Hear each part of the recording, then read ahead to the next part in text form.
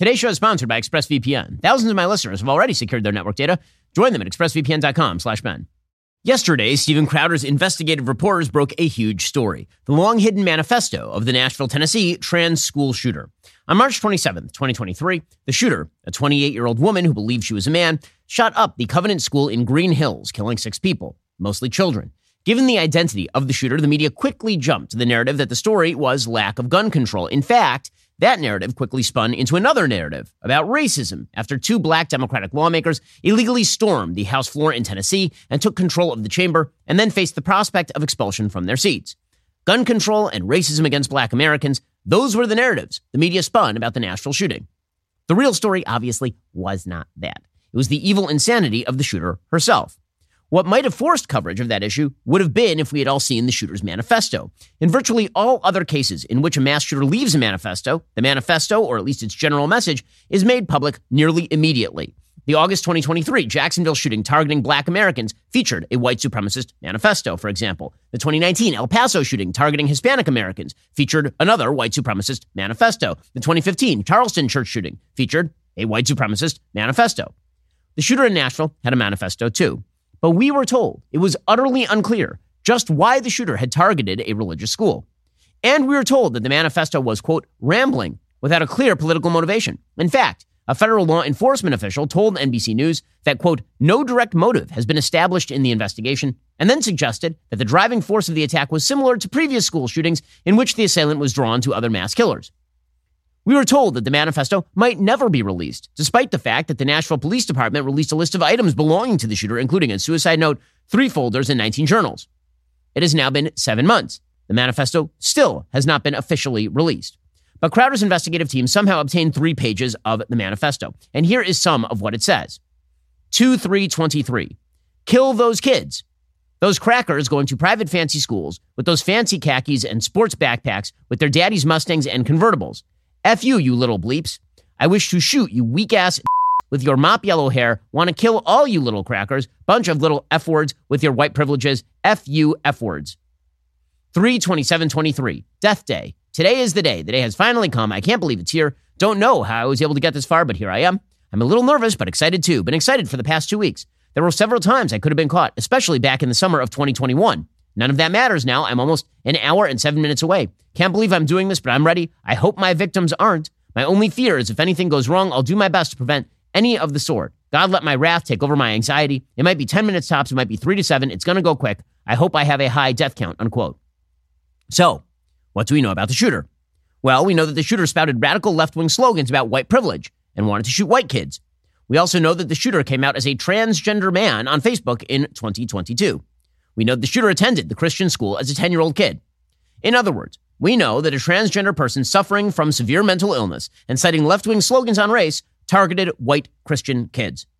Or the case the reverse, were the shooter a religious Christian targeting sexually confused children of color, the manifesto would have undoubtedly been released immediately. The entire media conversation would have centered on the evils of Christianity and white racism in America. But the story had to be buried, and that right quickly. It's not okay to talk about trans violence in the United States, despite violent threats that attach to anyone who says that men are not women and women are not men. In fact, the Washington Post ran an entire piece after the trans school shooting claiming that the right was, quote, exploiting Nashville shooting to escalate anti-trans rhetoric. The White House issued its sympathy for trans people overall. Here was Karine Jean-Pierre right after the shooting. And one of the things that we saw during the midterm elections is that people don't want their freedoms to be taken. They want us to fight for their freedoms. And so it is shameful, it is disturbing, and our hearts go out to the trans community as they are under attack right now.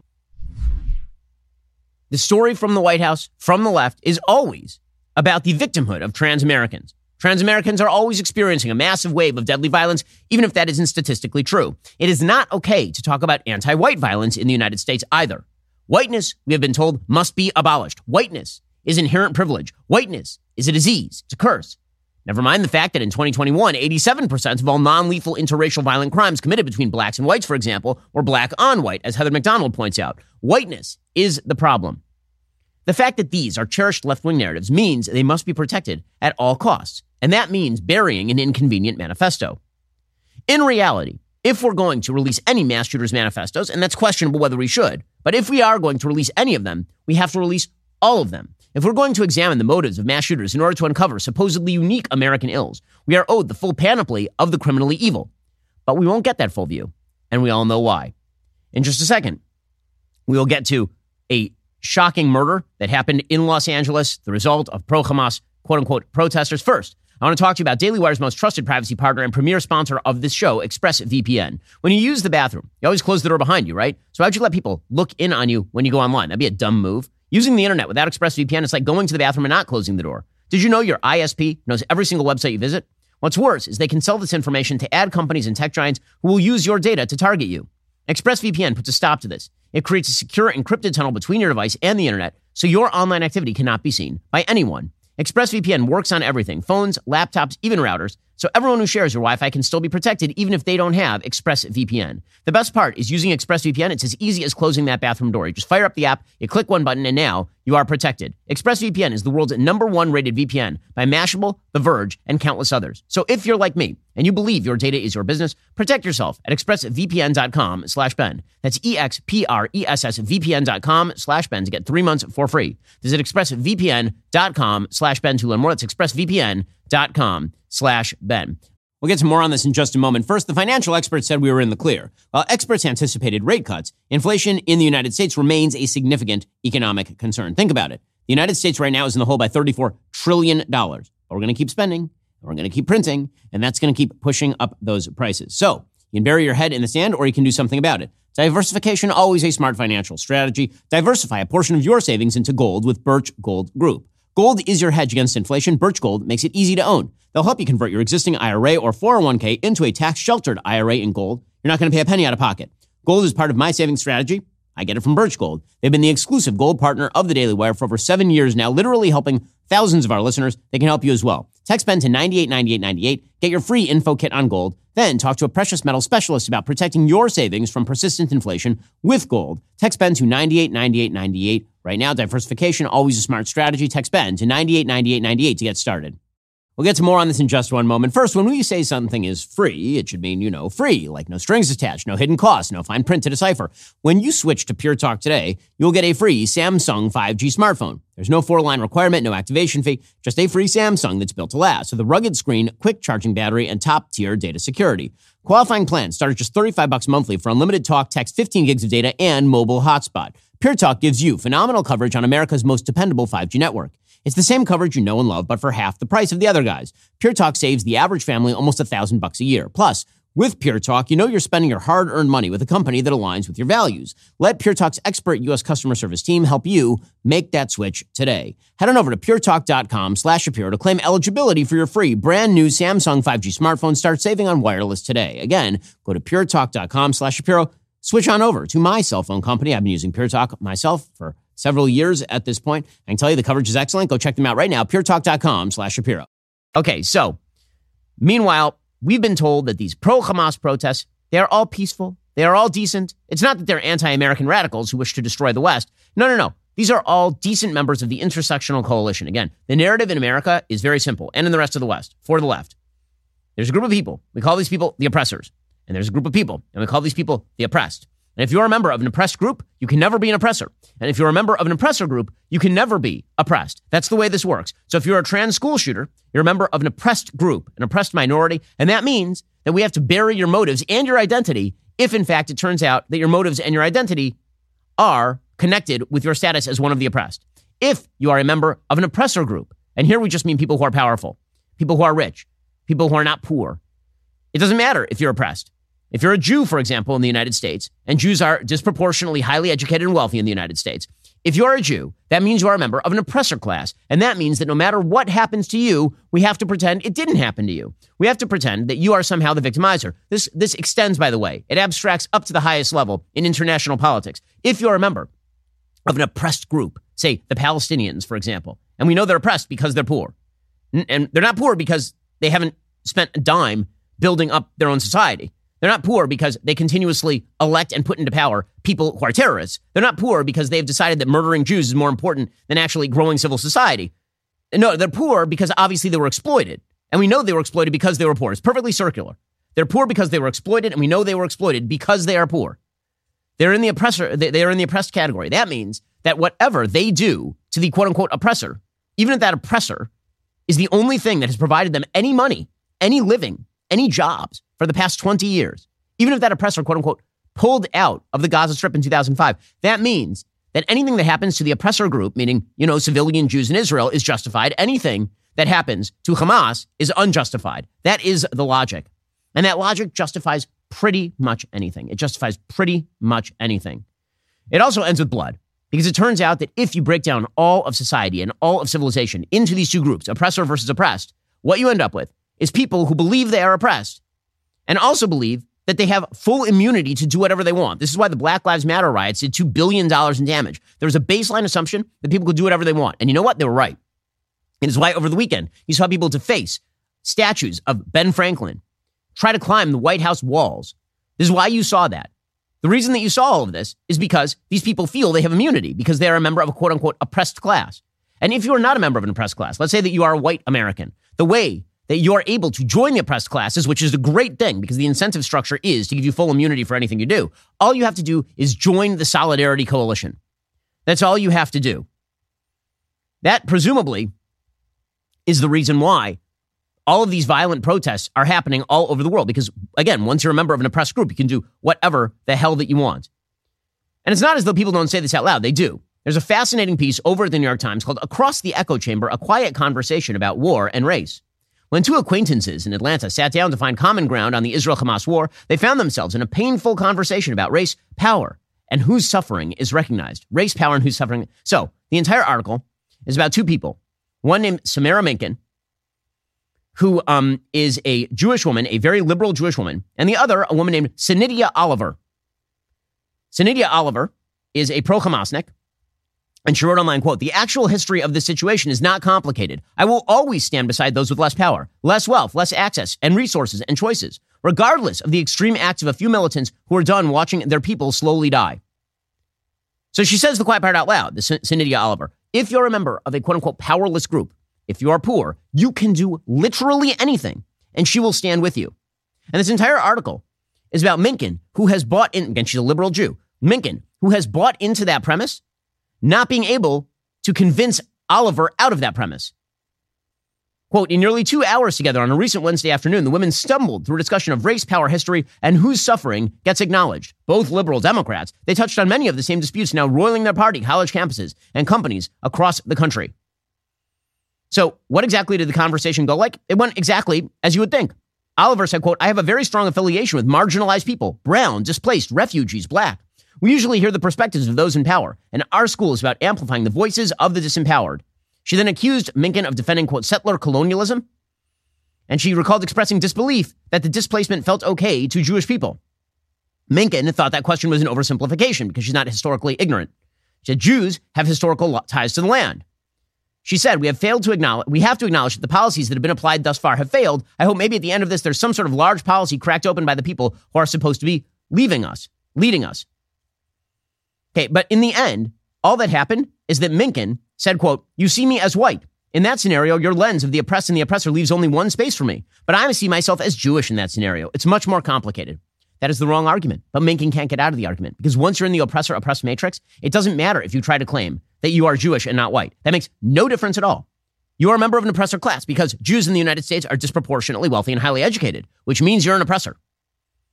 The actual answer that Minkin refuses to say is the oppressor-oppressed binary is stupid and wrong. What makes you an oppressor is being oppressive. What makes you oppressed is being oppressed. It doesn't identify by race. It doesn't identify by income.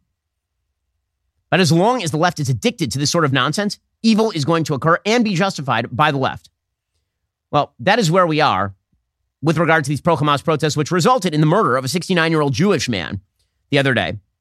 According to ABC7, Paul Kessler died as a result of injuries sustained at an event Sunday, according to Ventura County Sheriff's Office investigators. He's 69 years old. He was, quote, injured in an altercation at a pro-Palestinian rally. That's a very nice way of saying that he was beat over the head with a megaphone, which is actually what happened. It is believed Kessler was involved in an altercation with pro-Palestinian demonstrators when he was injured. He then fell and hit his head on the ground, according to the sheriff's office. So remember, if January 6th protesters/rioters are involved in physical altercations with officers and those officers die days later, That means January 6th was a violent insurrection that ended with death. If, however, a pro-Hamas protester beats a 69-year-old man on the head and he falls down and hits his head and then dies, then that's just an altercation. It's just a thing that happened, kind of.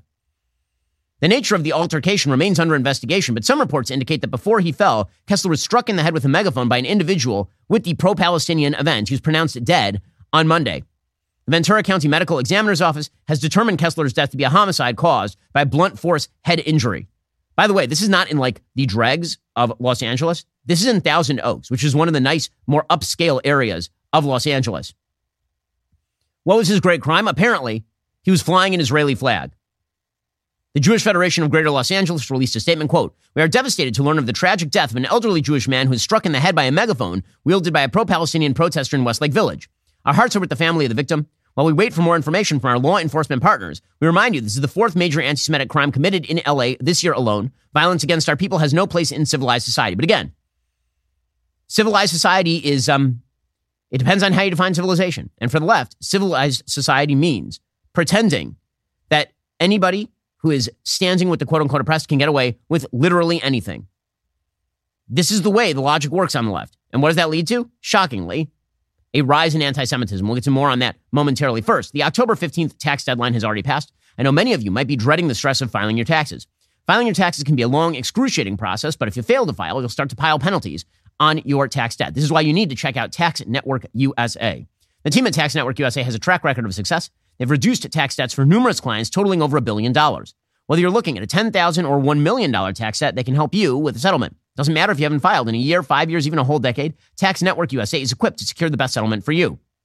Their expert attorneys and tax professionals can help resolve all tax cases, no matter how they started.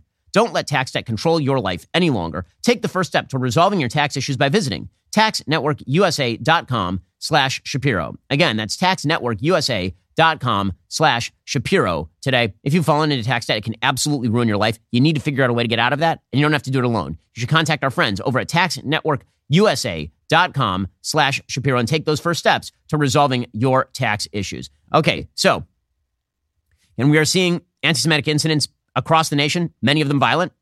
According to the New York Post, an Indiana woman whom cops described as a terrorist has been arrested after she allegedly plowed her car into what she thought was a Jewish school. This story is actually hilarious because it turns out that it was a bad guy on bad guy crime. Ruba Almagtha, 34, allegedly backed her vehicle into a building associated with Black Hebrew Israelites in Indianapolis late Friday, while several adults and children were inside. The reason I said it's a bad guy on bad guy crime, in terms of it's more accurate to say it's an anti-Semite on anti-Semite crime. The Black Hebrew Israelites are an anti-Semitic group. She saw a Jewish star on the building, and she assumed that it was a synagogue. And so she ran her car into a Black Hebrew Israelite congregation. She was offended by a Hebrew Israelite symbol out front, according to a police report. She said, "Yes, I did it on purpose."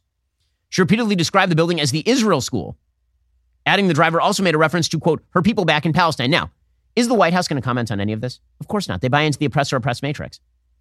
So the White House will build an entire Islamophobia campaign off of the evil stabbing of a Palestinian kid and his mom in Michigan. And then, meanwhile, they will never mention a woman driving her car into a school because she thought that it was a Jewish school. I assume they will never mention a 69-year-old Jewish man being killed on the street in Thousand Oaks because he was flying an Israeli flag. Because all of that blows up the narrative. Meanwhile, overnight, a Brooklyn man was arrested for attacking religious Jews with pepper spray. Here's some of the video. Here he is being arrested. This is the person being arrested. Apparently, it was a female who was attacking Jews with pepper spray in Brooklyn. She had a knife and pepper spray on her when she was arrested. Meanwhile, poster destroyers are going a little bit further now. They're not just destroying posters of kidnapped children. They're actively attacking people who try to stop them or ask them questions about it. Here was some video from the streets of New York. What the f***? Oh! Ow! What are you doing? What are you Again, doing? Why did you just come up to this woman believes that she has full impunity. What is going on? What is this? She went up to my phone and put... She's a member of an oppressed class, which means that she can, assault people on the streets. Can you please ask nicely? She can assault people. It's totally fine. Why are you taking signs of kidnapped people? I don't understand. Okay, because the whole thing is that... Don't worry. It's all fine because, again, oppressed matrix. That is the way that this works. And this is the way by the way, that the coalition is built. The coalition is the supposed coalition of the oppressed. And it makes up three categories. You have the actual full-scale members of Hamas.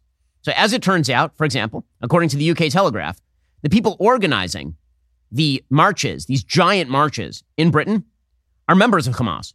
Mohammed Katham Salah is a founder of the Muslim Association of Britain, one of 6 groups that organized the London March set for November 11th. He's a former Hamas chief. And he's organizing this thing. So you have the actual Hamasniks. Those people are accompanied by the civilizational fellow travelers. They're accompanied by the other members of the supposedly oppressed caste. And those people are accompanied by the cowards. And the cowards are people who just say moral equivalence to all. I take no sides. I am a moral sophisticate. I don't know who's right. I don't know who's wrong.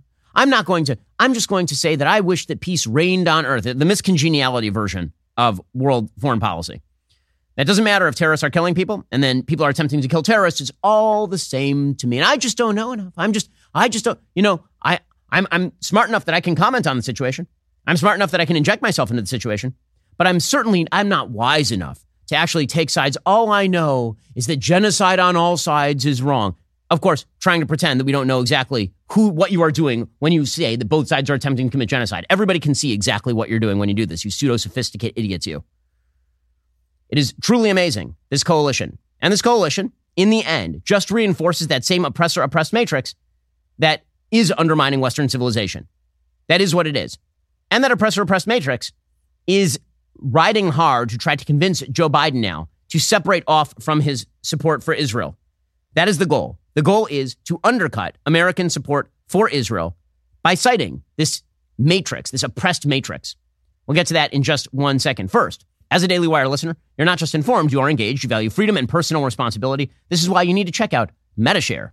MediShare is a community-based approach to healthcare that lines up with the principles you believe in. Your values matter, and with MediShare, your healthcare dollars won't be used for medical procedures that don't line up with your beliefs. MediShare is the highest-rated healthcare sharing ministry. With a 30-year proven track record, it's not health insurance. It's a community of over 400,000 believers committed to caring and sharing with one another. Members save up to 50% or more on their monthly healthcare costs. Member satisfaction surveys show they like MediShare much more than health insurance. Why? Well, because it works. For a limited time, Daily Wire listeners will receive a $150 gift card when they join MediShare. To find out more, go to medishare.com/Ben. That's medishare.com/Ben. Terms and conditions do apply. We all know the shortcomings of the American health insurance system. One way that you can end around that and get the care you need is to join up with MediShare, the highest rated healthcare sharing ministry with a 30-year proven track record. Go check them out right now. That's medishare.com/Ben and get a $150 gift card when you join. Okay, so this intersectional coalition, the oppressed matrix,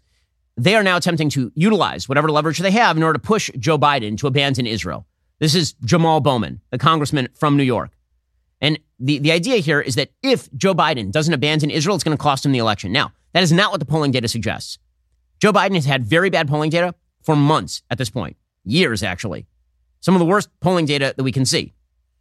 But there's an attempt to hang this on what's going on in the Middle East. Now, his poll numbers have gone down kind of slightly since the beginning of this war. The reason being, whenever there is a war, people don't like war. People get mad at war. People do not like conflagrations, and they blame the president in power when that sort of thing happens to be connected with their policy.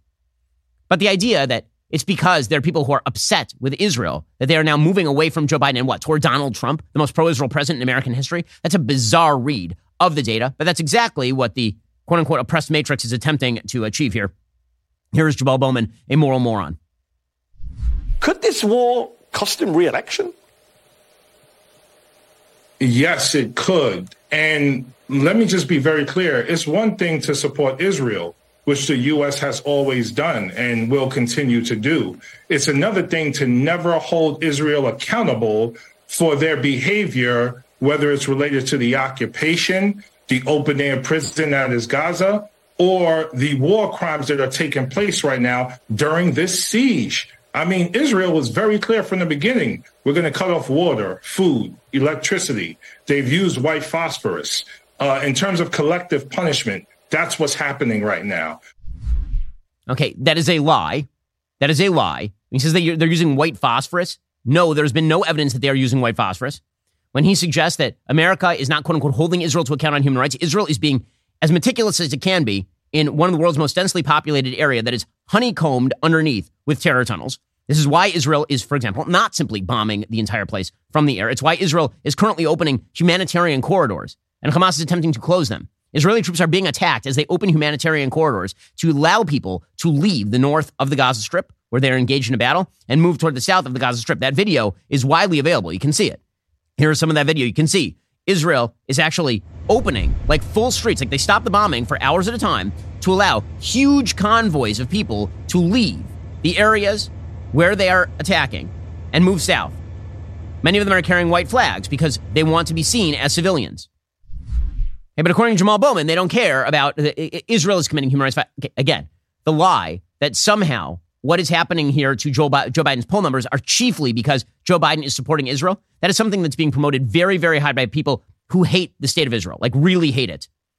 According to Politico, fears are growing paramount among Democrats over President Joe Biden standing 1 year out of the 2024 election. Now, some of us could have predicted that he was a weak candidate, given the fact that he is an octogenarian who can barely make sentences out of his face hole, given the fact that the economy has been on a rough ride for the last 3 years, given the fact that we have wild conflagrations in not only the Middle East, but Eastern Europe and maybe in the South China Sea. It turns out people don't like chaos. And Joe Biden, who promised solidity, has guaranteed even more chaos in terms of policy, far more chaos in terms of policy than Donald Trump. Things were way better in 2019 than they are in 2023, and everybody basically feels that. Okay, that has nothing to do with Joe Biden being pro-Israel in this conflict. But again, the radicals in the party are attempting to say that if your coalition is the Obama coalition of 2012, namely the quote-unquote dispossessed and a few white liberal ladies, well, then you better get that coalition dispossessed together, and the only way to do that is to dump Israel off the side of the boat. According to Politico, within the party, there are emerging concerns his support for Israel and its war against Hamas is weakening him among key parts of his party's base. Americans' attitudes are shifting quickly about the conflict, and a lot could change between now and next November. By the way, they're not shifting quickly about the conflict. The American people are behind Israel in the conflict by every available polling metric. A series of New York Times polls released Sunday is likely to supercharge the worries among some Democrats about the political fallout from Biden's handling of the conflict. Those polls showed Biden trailing former President Trump in 5 of the 6 battleground states among registered voters. Foreign policy is a weak spot for Biden. The Times polls show registered voters in the battleground states trust Trump over Biden on managing Israel-Palestinian conflict by a margin of 11 percentage points. Voters under 30 years old, much like the broader electorate, prefer Trump to manage the issue by 10 points. Swing state voters under 30 are only backing Biden by a single percentage point per the Times survey. Now, question. In what world is the American people favoring Trump over Biden in the Middle East an anti-Israel point of view? I'm going to need you to explain that one to me, like on a chart. Explain to me how if the American people back Trump, the most pro-Israel president in American history, over Joe Biden, who has been kind of wishy-washy on the issue up until now, how is that a referendum on pro-Israel feeling? But again, this is all ginned up. It's all a manufactured crisis inside the Biden administration, which is presumably why you have members of the State Department who are now leaking internal memos criticizing Biden's handling of the Israel-Hamas war. The memo that was, again, leaked by low-level State Department staffers who should all be fired because, honest to God, if you run an executive branch department and your low-level staffers are leaking things, they should be on the unemployment lines tomorrow. That is the way it works. The memo has 2 key requests: that the U.S. support a ceasefire and that it balance its private and public messaging toward Israel, including airing criticisms of Israeli military tactics and treatment of Palestinians the U.S. generally prefers to keep private. The document says we must publicly criticize Israel's violations of international norms, such as a failure to limit offensive operations to legitimate military targets. Okay, first of all, that's a lie. Israel is targeting legitimate military targets. Please, name the civilian-only area that Israel is hitting. That is not the way that Israel is pursuing this war. Again, if they were, Israel has complete air superiority. I cannot repeat it enough. If Israel wished to turn the entire place to glass, they certainly have the military firepower to do so. They have not done so. Why? Because they don't wish to do so. And then, of course, they say when Israel supports settler violence and illegal land seizures or employs excessive use of force against Palestinians, we must communicate this publicly so that this goes against our American values, so Israel does not act with impunity. Again, these sorts of dissent memos are being issued to try and craft a narrative, which is that Biden is losing support internally. Meanwhile, the White House is apparently doing nothing about actual pro-Hamasniks impeding the flow of military weaponry. Last night, pro-Hamas protesters broke into the port of Tacoma in an attempt to stop the shipment of military weaponry. Here was some of the tape. Where the hell are the police? Where are the federal authorities? And these are protesters who blocked the port of Tacoma on Monday to protest what they said was a military ship bound for Israel. During the 12-hour protest, some people marched in circles, some waved Palestinian flags, some held up signs that said, "No aid for Israel, ceasefire now, and resist until return," which of course is a call for the destruction of the state of Israel. Protesters believe the ship is transporting military equipment and weapons to Israel. If that is in fact the case, then these are people who are obstructing the function of the federal government, which means they're engaging in criminal activity. Are any of them going to be prosecuted by the Biden administration? I'm still waiting. Speaking of which, is anyone going to be prosecuted for defacing the White House gates? So the day after that giant protest over the weekend, the White House gates were stained with bloody red handprints. This is called passionate protest by the journalists. Good news, they left their fingerprints directly on the wall. So you could arrest all of those people. If these were right-wingers who had done this, all of them would be in jail, presumably without counsel, because that's the way this works. If, however, you are a pro-Hamas terrorist supporter and you put your handprints, your bloody red paint handprints on actual federal property, then everything is totally fine.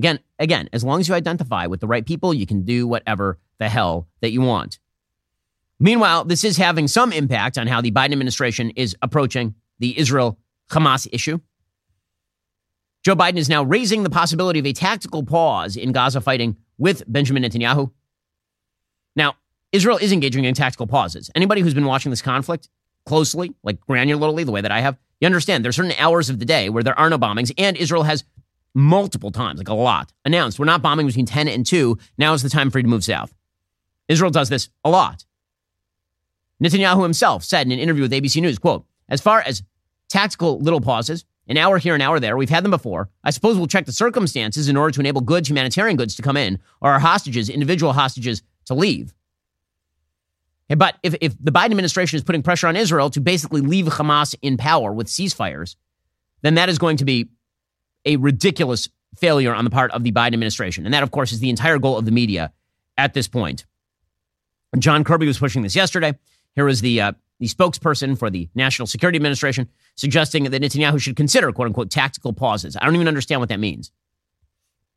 With the president and Benjamin Netanyahu, we were told that there was a good deal of discussion about a potential for tactical pauses in the fighting, again, for humanitarian relief and all of that.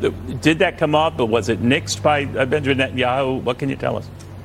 It certainly did come up. It was absolutely one of the top things that the president wanted to talk to Prime Minister Netanyahu about. This is something we believe needs to be explored, needs to be considered. And we're not just talking about one pause. We believe that there's probably value in multiple tactical pauses, discrete time, discrete geography for discrete purposes. And we still want to pursue that. And we believe that this is a conversation that we have had in recent days with the Israelis, and we know we're going to continue to have those conversations going forward. We're at the beginning of this conversation. We don't think we're at the end. Okay, I don't even know what you think the end looks like then. Bottom line is this. Whatever the United States has to say about tactical pauses, Israel is not going to leave Hamas in place. They're just not going to. It is not a possibility. There is complete unification within Israel and the military power to get rid of Hamas. This is what they're going to do. And what's going to come after is probably Israeli military control of the Gaza Strip. Even if some other power is put in municipal control of the area, Israel is going to have the ability to put its military assets on the ground in order to ferret out future terrorism. Israel will never, for the rest of its history, undergo what just happened again. Any government that would allow that to happen would not last very long in the state of Israel.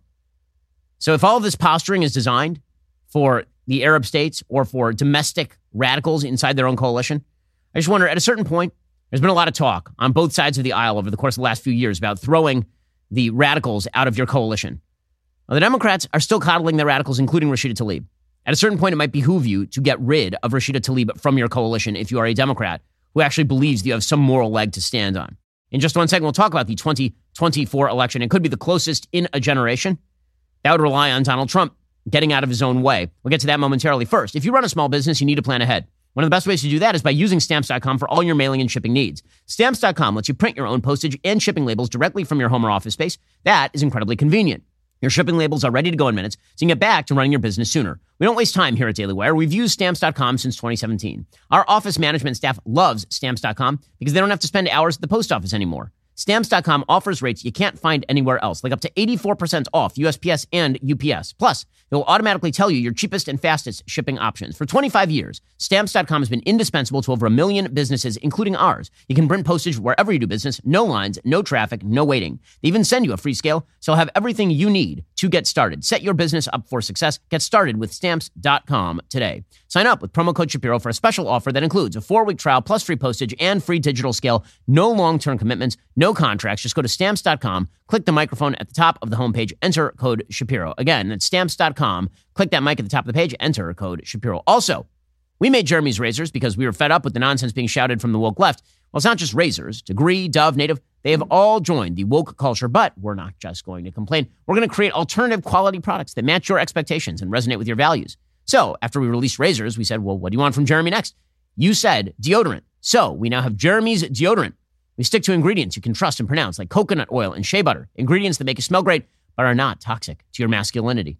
With no room for aluminum, phthalates, talc, or ad campaigns with unattractive models. No one needs to see topless. It's all new. It's available right now. Go to jeremysrazors.com to get yours today. Well, meanwhile, the 2024 election could be the closest in a generation, according to the Wall Street Journal. The two parties are heading into neck-and-neck races next year to control all 3 levers of elected power in Washington, the House, Senate, and the presidency. That isn't often the case. Until 1995, Democrats held the House majority for 40 years, with an average margin of more than 80 seats. They won the Senate majority in 1954 and retained it until 1980.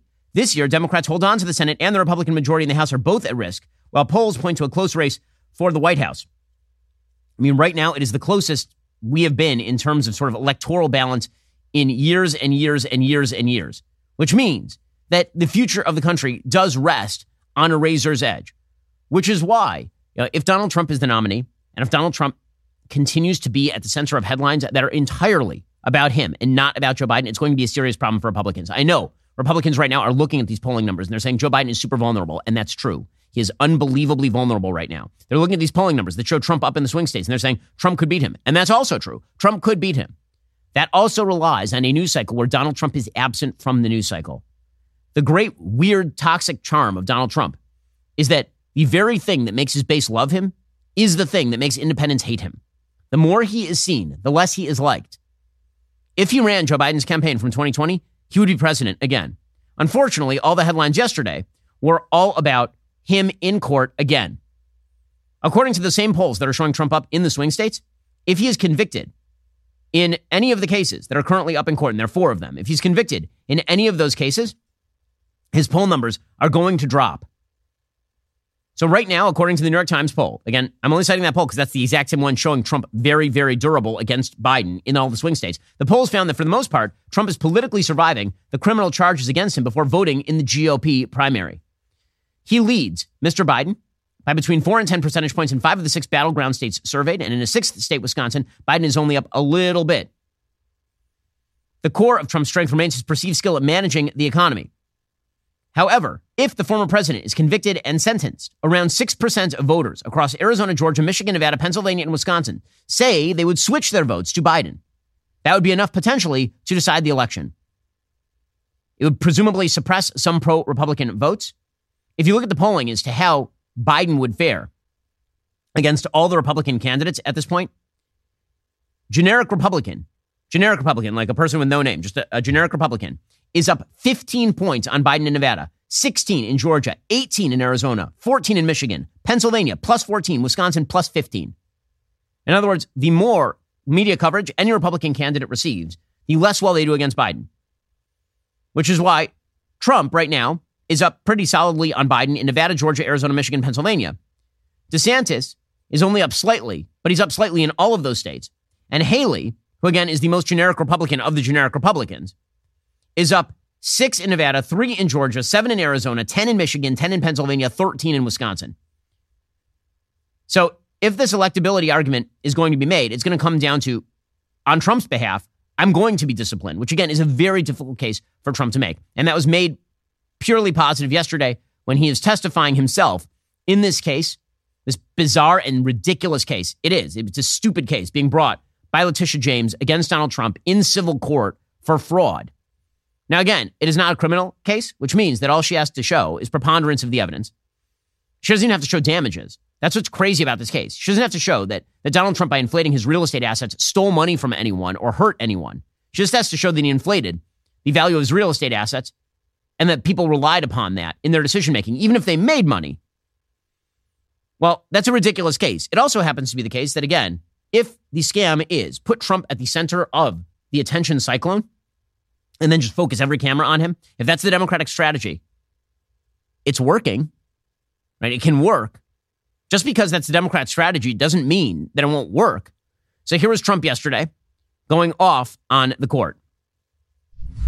So while Israel is being attacked, while Ukraine is being attacked, while inflation is eating our country alive, I'm down here, and these are all political opponent attack ads by the Biden administration. Their poll numbers are terrible. You show what happened today. The New York Times and CBS came out with a poll that I'm leading all over the place, but it's a very unfair situation. This is really election interference. That's all it is. This trial is ridiculous. These are political operatives that I'm going to be dealing with right now. You have a racist attorney general who made some terrible statements, and we just see some more that came over the wires today. It's a very sad situation for our country. We shouldn't have this. This is for third world countries. Okay, again, what he's saying here is not wrong. The problem is that if Americans are focusing on Trump's legal foibles, they're not focusing on the stuff that Trump is saying they should focus on. Or Trump is saying focus on Joe Biden being a bad president. And then, of course, he's in court, and that's a big story. Of course it is. He's the former president of the United States, and he's facing down 4 criminal trials and a civil trial.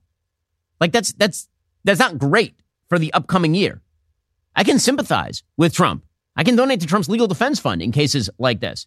And I can still think that maybe it's a dangerous move politically for Republicans to nominate the guy who's likely to spend the next year in court talking about his legal troubles, allowing the media to swivel their attention from Joe Biden's consistent record of failure over to Donald Trump and his legal issues. So Trump yesterday began his testimony in court by delivering a series of broadsides against both the court and the prosecution. He said of the judge, "I'm sure the judge will rule against me because he always rules against me." That's true. He told the judge he knew nothing about me.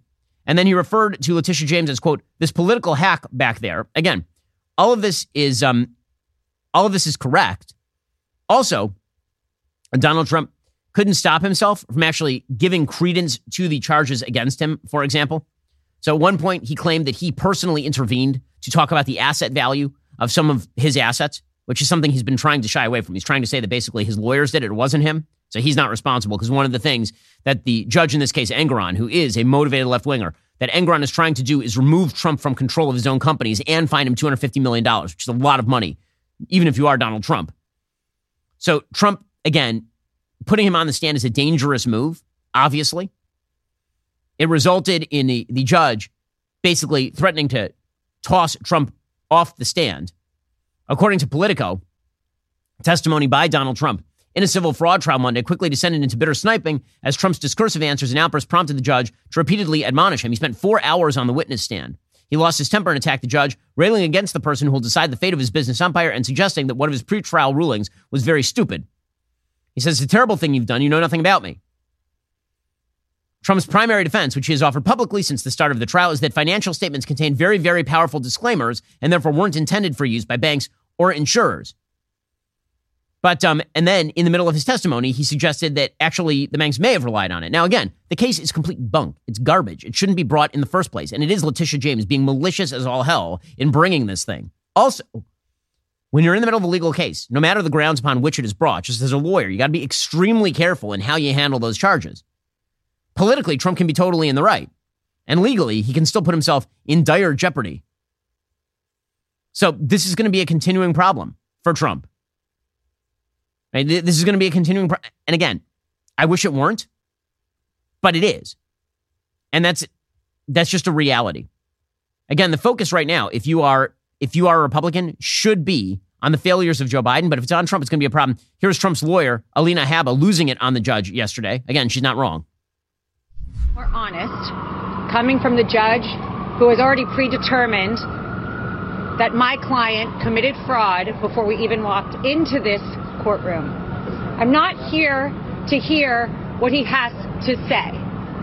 Then why exactly am I being paid as an attorney, and why exactly are taxpayer dollars being used in this courtroom? The answer is very clear. Because Miss James wants to stand right here like she did this morning and call my client a liar, call the company fraudulent, and make a name for herself. I don't care who you are. You have a right to hire a lawyer who can put objections on the record. You have a right to hire a lawyer who can stand up and say something when they see something wrong. But I was told to sit down today. I was yelled at, and I've had a judge who is unhinged slamming a table. Let me be very clear. I don't tolerate that in my life. I'm not going to tolerate it here. And you know what? You shouldn't either. Okay, again, she's not wrong. Also, is this going to be the top of the headlines or Joe Biden's failures? That's always the question. That's always the question. In just 1 second, we'll get to even Democrats now starting to realize that maybe Joe Biden shouldn't be their candidate first. This Veterans Day, it's all about giving back to those who have served in our nation's armed forces. That is where Black Rifle Coffee Company comes in. As a veteran-founded company, Black Rifle's mission has always been to support and empower fellow servicemen and women. Thanks to all of you who grabbed a can of ready-to-drink coffee this year, Black Rifle Coffee Company has been able to raise $500,000 for the Boot campaign. This massive donation will be put to work to help restore the lives of veterans and their families. It wouldn't have been possible without your help. Where you choose to shop matters. Thanks to the hardworking Americans who get their premium coffee from Black Rifle, they were able to donate over $400,000 to the Medal of Honor Museum and $75,000 to the Vets Gala to help provide essential mental health services for the veterans who need the most. This commitment goes beyond just great coffee and giving back. Veterans Day is also about honoring our service members by sharing their stories. Head to blackriflecoffee.com to hear the incredible story of Marine Recon legend Clint Trial. Take the time to honor all those who serve and sacrifice so much for our freedoms this Veterans Day.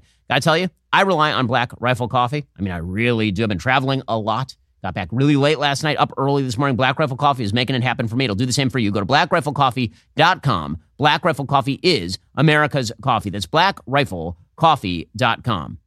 Again, when I talk about Joe Biden's vulnerability, other people on the left are noticing his vulnerability. They're trying to chalk it up on the radical left to support for Israel, but he's just a vulnerable candidate. He's a bad candidate. He's been in the low 40s or high 30s in terms of his approval rating for months at this point.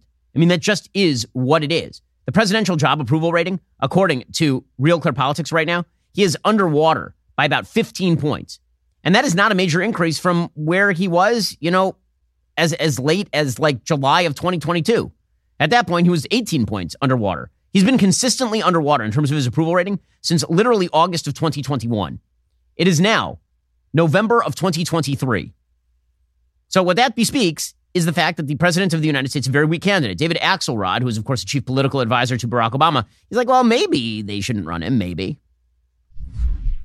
And my concerns, I want to make clear, I think Biden's been a great president. I think he's done things that will have generational impact and importance. I think he's, been honorable in the office. I have nothing but good things to say. But as I've said for like a couple of years now, the issue is not for him is not political. It's actuarial, and you can see that in this poll. I mean, there's just a lot of concern about the age issue, and that is something that I think he needs to ponder. Just do a check and say, is this the right thing to do? Hey, that would be a good question there from David Axelrod. What's hilarious, though, is that the Democrat true believers are like, well, that just means we have to work harder. So here are the ladies of the View saying to Democrats, well, if you don't like the approval ratings, then work harder for Biden. I mean, here's the big problem, of course. If they get rid of Biden, it's going to rip open a can of worms like you've never seen. If Biden steps down, it's going to be a battle to the death between Pete Buttigieg, Kamala Harris, and Gavin Newsom. And that is an ugly battle for the Democratic Party. You basically have a prep school white kid, Gavin Newsom, against Pete Buttigieg, whose sole claim to fame is that he is a gay mayor, against Kamala Harris, whose sole claim to fame is that she's the worst vice president in American history. And that includes Spiro Agnew, who had to resign from the job. Like, you think that Biden's bad. Wait until you get to the guys who are right below him. Anyway, here's the View, basically like, well, no, what if we just whistle our way past the graveyard here? There's going to be a choice between Joe Biden and Donald Trump. Axelrod says, this is the last time. No, actually, that ship has sailed. Like the deadline to get on the ballot for Nevada was 2 weeks ago. There are deadlines that you need to meet in order to be on the ballot, and those deadlines are passing or gone.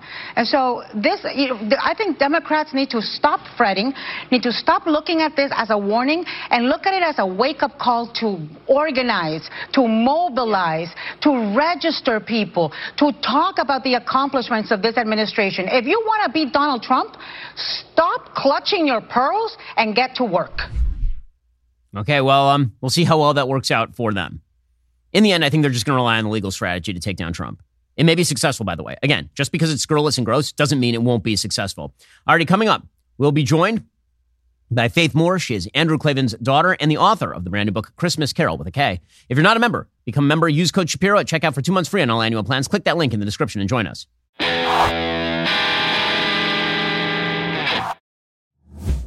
We'll get to more on this in just 1 second. First, let's say you were a stormtrooper and you were enjoying a nice meal of roasted Ewok in the Death Star mess hall. Well, all of a sudden you hear the voice of Alec Guinness saying, "Use the Force, Luke." The next thing you know, the entire place is going up in flames around you. And it's at this moment you really wished you had life insurance. Make life insurance part of your financial planning this year. Start shopping right now with Policy Genius. Find the right policy and protect your family. Policy Genius makes it easy to compare life insurance quotes from top companies and find your lowest price. Luckily, Policy Genius helps you compare your options from top companies, and their team of licensed experts, well, they're on hand to help talk you through it. No added fees. Your personal information remains private. It's super satisfying to check life insurance off that to-do list. A good life insurance plan can give you peace of mind that if something happens to you, God forbid, your family will be able to cover mortgage payments, college costs, or other expenses. Life insurance through your workplace might not offer enough protection for your family's needs. It's not going to follow you if you leave your job. Head on over to PolicyGenius.com right now. Save time and money. Give your family a financial safety net with Policy Genius. Head on over to PolicyGenius.com/Shapiro or click that link in the description. Get your free life insurance quotes. See how much you could save. That's PolicyGenius.com/Shapiro.